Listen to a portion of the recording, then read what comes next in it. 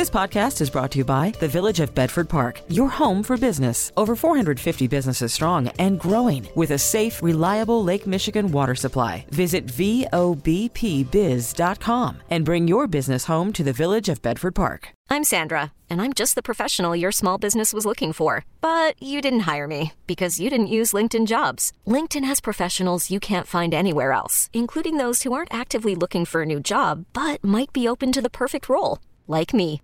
In a given month, over 70% of LinkedIn users don't visit other leading job sites. So if you're not looking on LinkedIn, you'll miss out on great candidates like Sandra. Start hiring professionals like a professional. Post your free job on linkedin.com/recommend today. Now, the WBBM Noon Business Hour. It's 12:03, Thursday afternoon, September 29th. Good afternoon. Thanks for joining us. I'm Rob Hart. The Noon Business Hour presented by the Village of Bedford Park. The market for tech wearables heating up thanks to some new additions. We'll cover that in our next segment. But right now, the latest reading on the economy is out today, along with an update on jobless claims. We're joined by Paul Christopher, head of global market strategy at the Wells Fargo Investment Institute based in St. Louis. Paul, thanks for joining us today. It is the biggest source of contention among economists in 2022, and that is, are we in a recession? And one side believes, yes, it was two consecutive quarters of contraction. That's a recession. The other side says, no, not quite. You have to consider other factors like the jobless rate. And where do you fall on this particular divide?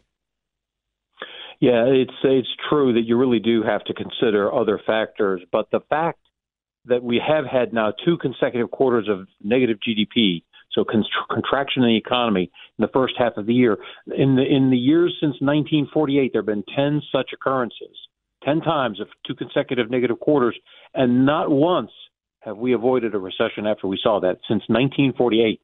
So it's a very good indicator going forward, and we do see the economy weakening. We think a recession is inevitable. Yeah, the third quarter is probably going to come in a little bit stronger, but don't let that fool you. The economy's on its way down. We think a recession is inevitable. What would it take, though, for the center of gravity of economic contraction to really start pulling down the job market? Because at this point, the labor market is so tight, you will see companies probably doing a hiring freeze as opposed to a layoff just because it's so hard to find people these days. Yeah, that's exactly right. And perversely, when you get a really low number of unemployment claims, so very few people out of work this last week, that actually makes the market even more nervous and enhances the sell-off, because now the market figures, well, gee, if labor's that strong, the Fed's going to have to hike by even more. But the thing to keep in mind if you're an investor is really that by the time we get into recession, the employers will have found other ways. They'll cut hours. They'll remove job openings that have been posted but not yet filled. They'll do everything they can, as you said, to keep people. But in the end, we think the unemployment rate will tick higher. And unemployment is one of the last support pillars to fall for the economy before a recession. So don't be fooled. We're on the way to a recession, and the labor market is doing just what it usually does at this point. The 35,000 feet view of the economy kind of paints a picture of a wobbling kind of machine. Is this an economy that is still kind of lumbering out of all the pandemic shocks that it's taken since March of 2020? Sure. I mean, and some of those shocks are positive. Let's think about it. I mean, the S&P 500 index put up great numbers the last 3 years, almost 100% gains in 3 years. So people in the top income brackets can skim off a lot of earnings and keep cash around for quite a while. And that cash is being used right now. As long as that cash is still around, it's still a positive shock for the economy. And so the Fed has to work even a little bit harder to remove credit from the economy, basically like a vacuum cleaner. And once that cash is gone, it's going to be difficult to find new cash. That's why we think a recession, probably worst if it comes in the winter, before we get better things happening in the middle of next year. Paul Christopher, head of global market strategy at the Wells Fargo Investment Institute based in St. Louis. Thanks for joining us this afternoon. Coming up next, a look at what's hot in smartwatches and other wearables. discussing the news affecting your money. The WBBM Noon Business Hour continues. Fitbit has released a new device with wearables. While wearables from Apple and Samsung are becoming more popular, let's get an update from Ina Fried, Chief Technology Correspondent with Axios, based in San Francisco. Ina, thanks for joining us today. What is the state of the wearables market? Because it seems like some people, they're afraid to jump in because they don't know if the technology is going to change and evolve overnight. And others are worried about the novelty wearing off after a couple of months. Yeah, I mean, this is a category I've been watching very closely for just the reasons you state. You know, I try out most of the latest wearables when they come out, and then, you know, within a month, they're sitting on my nightstand. I get tired of charging them. I'm not sure I'm getting enough from them. But the latest crop is making it harder to put them down. And I think the biggest thing that's happening is they're putting in some sensors that could save your life, and that starts to be pretty compelling. There must have been a recent software update with the Apple Watch not too long ago, because a number of people in my social circle who have them have been talking about those certain life-saving features. For example, someone dropped their Apple Watch a couple of days ago, and then they said, it looks like you might have been in a car accident. Should we call the authorities? Has that been happening a lot to a number of people as they get this software update? Well, not the accidental thing you mentioned, although that is kind of funny. It's supposed to really differentiate between a fall, which it can also historically detect. So the Apple Watch for a couple generations has been able to detect if you fall. New sensors in the latest Apple Watches, though, are able to detect a car crash. And I think that is limited to the latest Apple Watch. And call authorities even if you can't. Basically, it'll say, hey, it looks like you've been in a car crash, and if you don't respond, it'll call the authorities. And that, you know, those uses start to become pretty compelling because, you know, yeah, if that happens, I want someone to call for help. And if no one else can do it and a watch can do it, you know, suddenly that starts to become pretty attractive. I would say this generation is getting me close to being like, yeah, I might need to wear this. What is the smartwatch market breakdown, and does it track the smartphone market breakdown when it comes to Apple versus Samsung versus other? You know, I mean, it is similar in terms of the players. I think Apple has more of a share of watch, not because Android users are wearing Apple Watches, they're not, but just because more iPhone users wear an Apple Watch than Android users wear a Google or Samsung watch. Fitbit's interesting because obviously Fitbit doesn't make phones. It's now owned by Google. It's got a different sort of value that it's trying to argue. You know, it's mostly focused on fitness versus being a general purpose smartwatch, although its highest end models definitely look like a watch, act like a watch. They just don't have as many apps. But then because Google bought Fitbit, Google's actually using Fitbit's software in what will be a new entry into the market, the Pixel Watch, which it's teased and is set to formally announce next month. And then what's the youth marketplace for all of these applications? Because you mentioned the Fitbit, and my oldest daughter did receive one for Christmas last year, and for a couple of months, she was obsessed with it in terms of tracking the number of steps, linking up her progress with some friends. Of course, there are all these parental controls. I'm in charge of the app. Is this something that kids really get into and enjoy, and is the marketplace adapting to that? I think it's still nascent, if you will. There's a couple of uses, though, that you mentioned. There's certainly, you know, older kids, teens, you know, trying to compete with their friends and sort of the fitness thing. The other thing that we're starting to see is parents giving their younger kids who aren't quite ready for a phone, a smartwatch, an Apple Watch, because it can dial for help, it can call the parents, it can do some of those things in an emergency, but it's not like giving them a full phone. So what used to be the role of the iPod Touch in terms of being the gateway, the starter device, if you will, for younger kids, the Apple Watch is in some cases providing that. So it's interesting because the Apple Watch has some appeal to the oldest users in terms of senior citizens, in terms of detecting falls, but then also to the youngest crowd in terms of being sort of not quite a smartphone, but able to get help. And of course, if you're among a certain generation, this is just simply the evolution of a device that will help you if you've fallen and you can't get up. That TV commercial that has been burned into the brains of a certain generation of TV viewers. Ina Fried, Chief Technology Correspondent with Axios, based in San Francisco. Thanks for joining us today. Coming up next, why it's already Christmas at many retailers. Information to make cash and save cash. The WBBM Noon Business Hour continues. Halloween is more than a month away, but many stores already have the Christmas merchandise on display. Let's discuss the early strategy with Jennifer Waters, Chicago-based business writer. Jennifer, thanks for joining us today.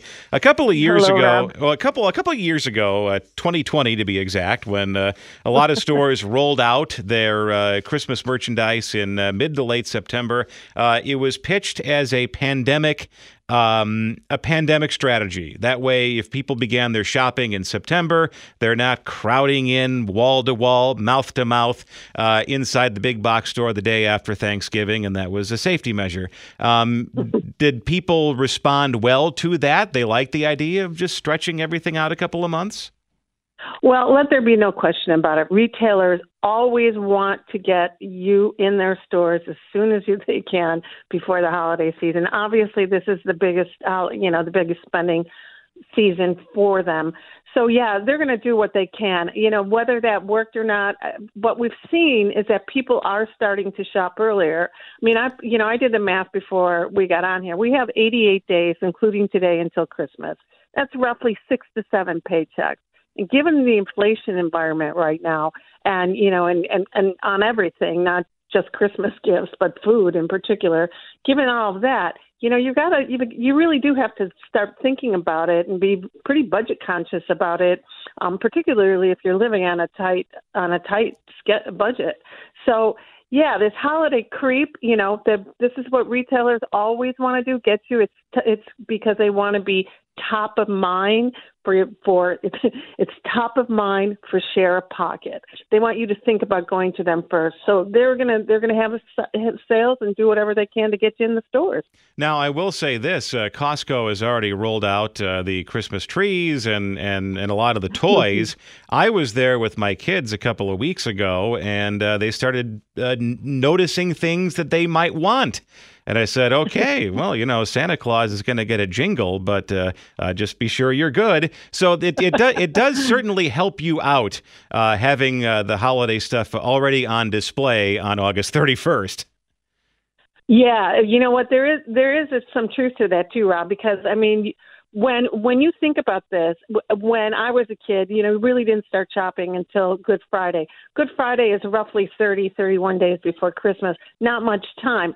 Well, being able to do this, you kind of have a little bit of a time to shop for discounts and look for what you want and know what the kids want. I can't get our kids to give us a Christmas list till Thanksgiving. If I go out and say, hey, I saw this on sale in September, and they say, oh, that'd be cool, then I could pick that up, in September or October, whatever, and save some money. The problem that we have with these sales is so last year they're pushing everybody to come out early because we had all the supply chain issues. And it's like, if you don't come out early, you could end up losing out. It's kind of a different kind of FOMO, if you're missing out of buying things. But now this year, we got this inflation issue, and they're trying to say, spread out your budget, start now, and get out there and do it. And we've got sales coming up. We've got Target's doing their deal days. That starts, I think, October 1st. And October 6th. And then Prime Days again after their July days. Prime Days again, October 11th and 12th. So these guys they want you to be thinking about the holiday shopping. They want to put things on sale because they want you to come to them to buy them now. Jennifer Waters, Chicago-based business writer, thanks for joining us today. I'm Sandra, and I'm just the professional your small business was looking for. But you didn't hire me because you didn't use LinkedIn Jobs. LinkedIn has professionals you can't find anywhere else, including those who aren't actively looking for a new job, but might be open to the perfect role, like me. In a given month, over 70% of LinkedIn users don't visit other leading job sites. So if you're not looking on LinkedIn, you'll miss out on great candidates like Sandra. Start hiring professionals like a professional. Post your free job on linkedin.com/recommend today. This is Chicago's news, traffic, and weather station, News Radio 1059. The WBBM Noon Business Hour continues. Good afternoon. I'm Rob Hart. These are the top stories on News Radio WBBM. Parts of Florida are still seeing major rain as Tropical Storm Ian moves towards South Carolina. The latest coming up next in a special report from CBS News. Thousands of flights are canceled due to the impact of the former hurricane. In technology Thursday, a bipedal robot is now in the Guinness Book of World Records for its time in the 100-meter dash. WBBM business. The markets are lower.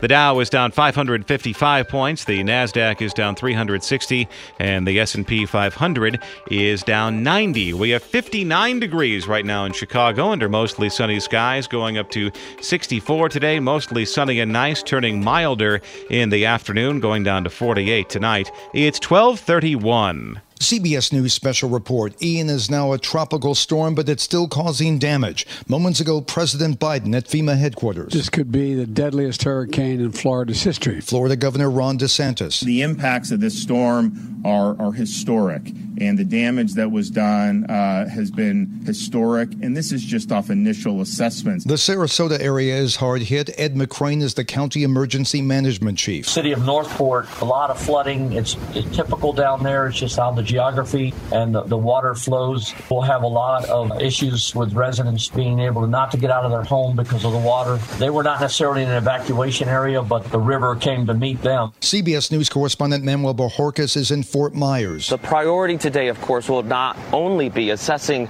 the damage, but trying to rescue anybody who was caught in an area that is now inaccessible or flooded. CBS News special report. I'm Steve Futterman. It's 12:32 as the Noon Business Hour continues, presented by the Village of Bedford Park. Markets are sharply lower today. We're joined by Brian Battle, Director at Performance Trust Capital Partners and Advisor at PT Asset Management based in Chicago. Brian, thanks for joining us today.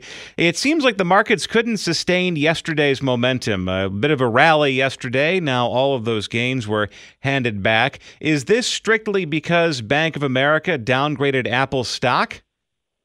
I don't think so, Rob. You know, we have this is remember, we've got to keep everything in context. So over the past 10 years, we've had experimental monetary policy. So we've kept rates really, really low for a really, really long time.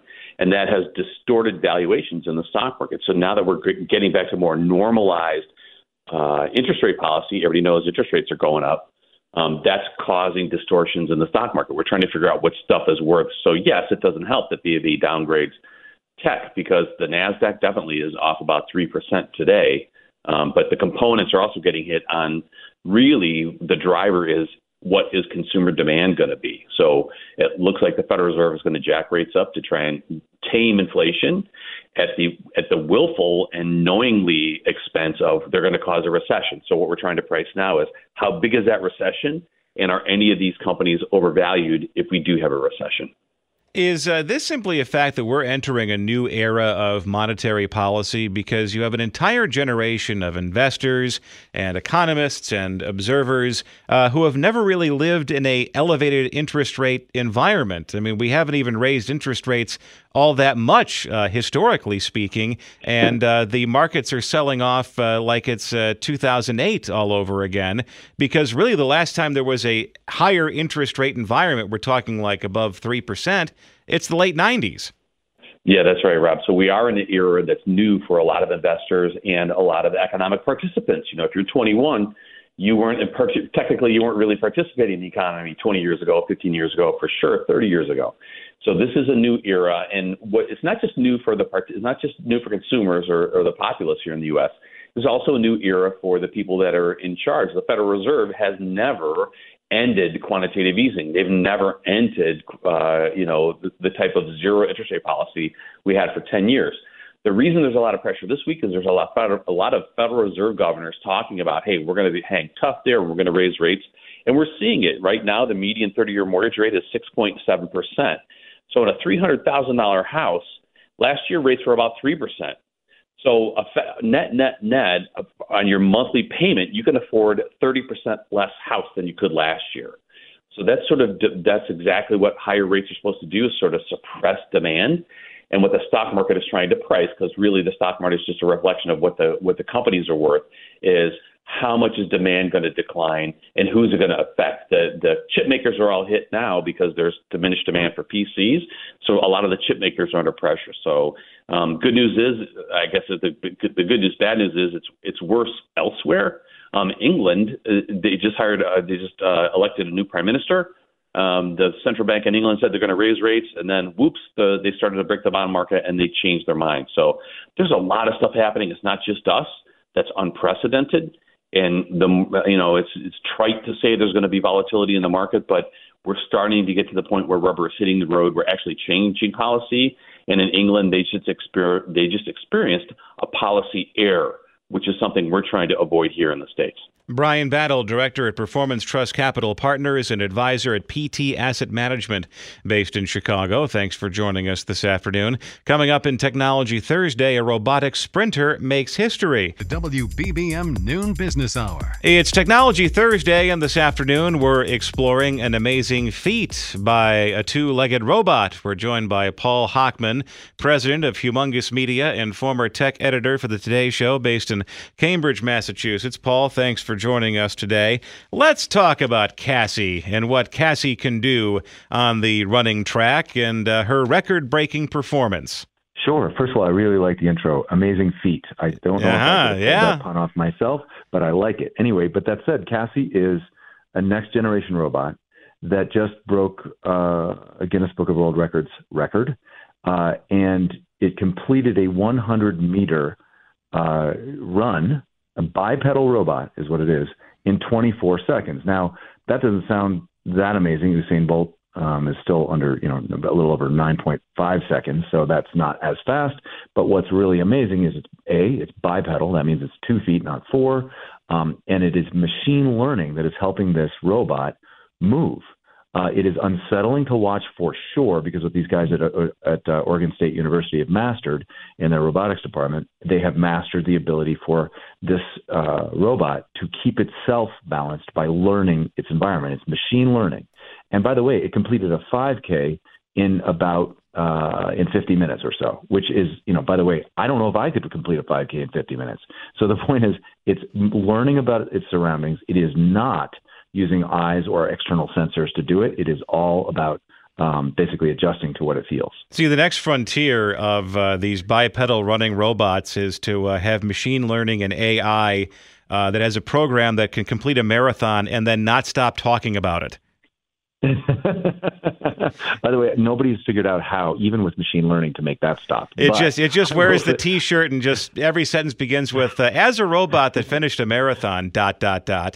My brother has run a bunch, and he hasn't stopped either. So I appreciate what you just said. Correct. What are the practical applications, though, of a Cassie outside of entering the Guinness Book of World Records and being on Ripley's Believe It or Not? Well, I would urge any of the listeners to take a look at the video. Look over your shoulder. The university posted. Yeah, look over your shoulder. But here's the thing: it is about a couple of easy applications that are quite profound. One, burning building. There are a lot of robots that can't make it into unstable places. And if a firefighter is deciding whether or not to send a live human being firefighter in to determine whether or not somebody's left in a burning building, they don't want to make that determination themselves, because they're sending in a human being that's obviously risking a life. In the case of a robot that can negotiate, as this can, uneven surfaces and learn instantly from its surroundings, make it up, and if you attach a camera to it, determine if somebody's in there. That's a real world application. Another one, when you watch the video, if you get a chance to, it is quite clear that someone who has lost the ability to use their lower legs and is in a wheelchair you could easily imagine that person being perched on this and suddenly being mobile. And one of the things that folks in wheelchairs talk about fairly frequently is the challenge socially, and there's some wheelchairs that adapt to this, but the challenge socially, having everyone look down at you, literally. In this case, you are now up at, say, eye level. So the point is, there are already applications for folks with paralysis, for safety, and so forth. Paul Hochman, president of Humongous Media, former tech editor for the Today Show, based in Cambridge, Massachusetts. Thanks for joining us today. Join us at this time tomorrow for Entrepreneur Friday, and still to come, gauging the impact of Hurricane Ian on air travel. 3 minutes of financial planning. The WBBM Noon Business Hour continues. Air travel has suffered major disruptions due to Hurricane Ian, which is now moving northeast as a tropical storm. Let's get an update from Joe Schwieterman, Professor of Public Services and Director of the Chaddock Institute at DePaul University, based in Chicago. Joe, thanks for joining us today. When a hurricane is bearing down on a United States location, whether it's Florida, New Orleans, other coastal areas, what do the airlines do 1 day out, 2 days out, day of, to move all of their equipment out of the storm zone? Much more now than, say, 5-10 years ago, is they really are preemptive about making sure planes don't get stuck in the troubled location. So we saw earlier this week quite a few, preemptive cancellations, even flights that probably could have got in and out because they don't want to take the risk, because that's when this ripple effect happens around the country. But airlines have also gotten better at letting travelers be flexible. So, we got evacuation orders where they're allowing people to return early, to rebook their trips. But I can say that just the sheer news coverage this is generating is really spooking airlines about Florida travel for the next few months. Now, when it comes to allowing passengers to rebook, is this simply a case of some COVID innovations meeting good old-fashioned hurricane preparation as far as cancellation fees and making sure you're on an earlier flight? That's exactly right. And we know that COVID really, the airline's got a black eye for sort of nickel and diming people. Are going to give you credits to travel, but they're going to expire, or you have to go out of the same airport you were originally going to go from, those kind of things. And Congress took note and said, look, you just can't do this to passengers to, sort of not give their money back, but make them rebook. So they're getting, in this case, they're sort of rolling out the red carpet. And I think it's partly, to use it bluntly, just damage control, because those environments at the airport the next few days are going to just be pretty hellacious with people, wanting to get back when those airports open, hopefully tomorrow. And that's I don't envy those airline employees. What is the hub situation for the airlines in the state of Florida? I know American has a hub in Miami. What about Orlando and Tampa? Yeah, that's right. I mean, Miami's a big Latin American hub, so fortunately Miami is not going to be closed quite as long as some others. But boy, when I saw they're closing Orlando, which is not a coastal airport, that really affects the supply chain, the airline system, because that airport is such a workhorse with wide-body flights from Europe and everything else. So really the whole south of Florida, is closed. So, and Jacksonville, which is at the northern end, is closed probably for a shorter period. And I don't remember a time in my many years watching aviation that we had every major airport in Florida closed. I mean, usually there's relief valves in Jacksonville or Tallahassee for people and that's not happening. So I think for the airlines, the good news is Ian isn't going to sit on the top of Tampa and keep that airport closed for 4 or 5 days. It's likely going to reopen tomorrow, but man, it's a tough thing for the airlines. And then as this thing scoots up the coast, it may not even be a hurricane or a tropical storm, but it is a lot of rain. It does pack a lot of wind, and if it goes north, it could cause problems potentially in Washington and New York and major East Coast airports. And that's right. And we see how vulnerable those cities are in particular to flooding. And we've had that, of course, with Hurricane Sandy and some others after that. And I think the good news, bad news here is this storm is every bit as ferocious as they feared. And so it's really going to make travel tough with roads closed and things like that. The good news is that no airports appear to have suffered any kind of structural damage that's going to prevent them reopening. So hopefully in a couple of weeks, the air system will feel normal. But boy, the ground situation with flooding, that's a different story. Joe Schwieterman, Professor of Public Services and Director of the Chaddock Institute at DePaul University. Thanks for joining us today. You'll find past programs and later today a podcast of this hour at WBBMNewsRadio.com and the Odyssey app. We really need new phones. T-Mobile will cover the cost of 4 amazing new iPhone 15s, and each line is only $25 a month. New iPhone 15s? It's better over here. Only at T-Mobile, get 4 iPhone 15s on us and 4 lines for $25 per line per month with eligible trade-in when you switch. Minimum of 4 lines for $25 per line per month with autopay discount using debit or bank account. $5 more per line without autopay, plus taxes and fees. Phone fee at 24 monthly bill credits for well-qualified customers. Contact us before canceling account to continue bill credits or credit stop and balance on required finance agreement due. $35 per line connection charge applies. See T-Mobile.com. We get it. Attention spans just aren't what they used to be. Heads in social media and eyes on Netflix. But what do people do with their ears? Well, for one, they're listening to audio. Americans spend 4.4 hours with audio every day. Oh, and you want the proof? Well, you just sat through this ad that's now approaching 30 seconds. What could you say to a potential customer in 30 seconds? Let Odyssey put together a media plan tailor-made for your unique marketing needs. Advertise with Odyssey. Visit ads.odyssey.com.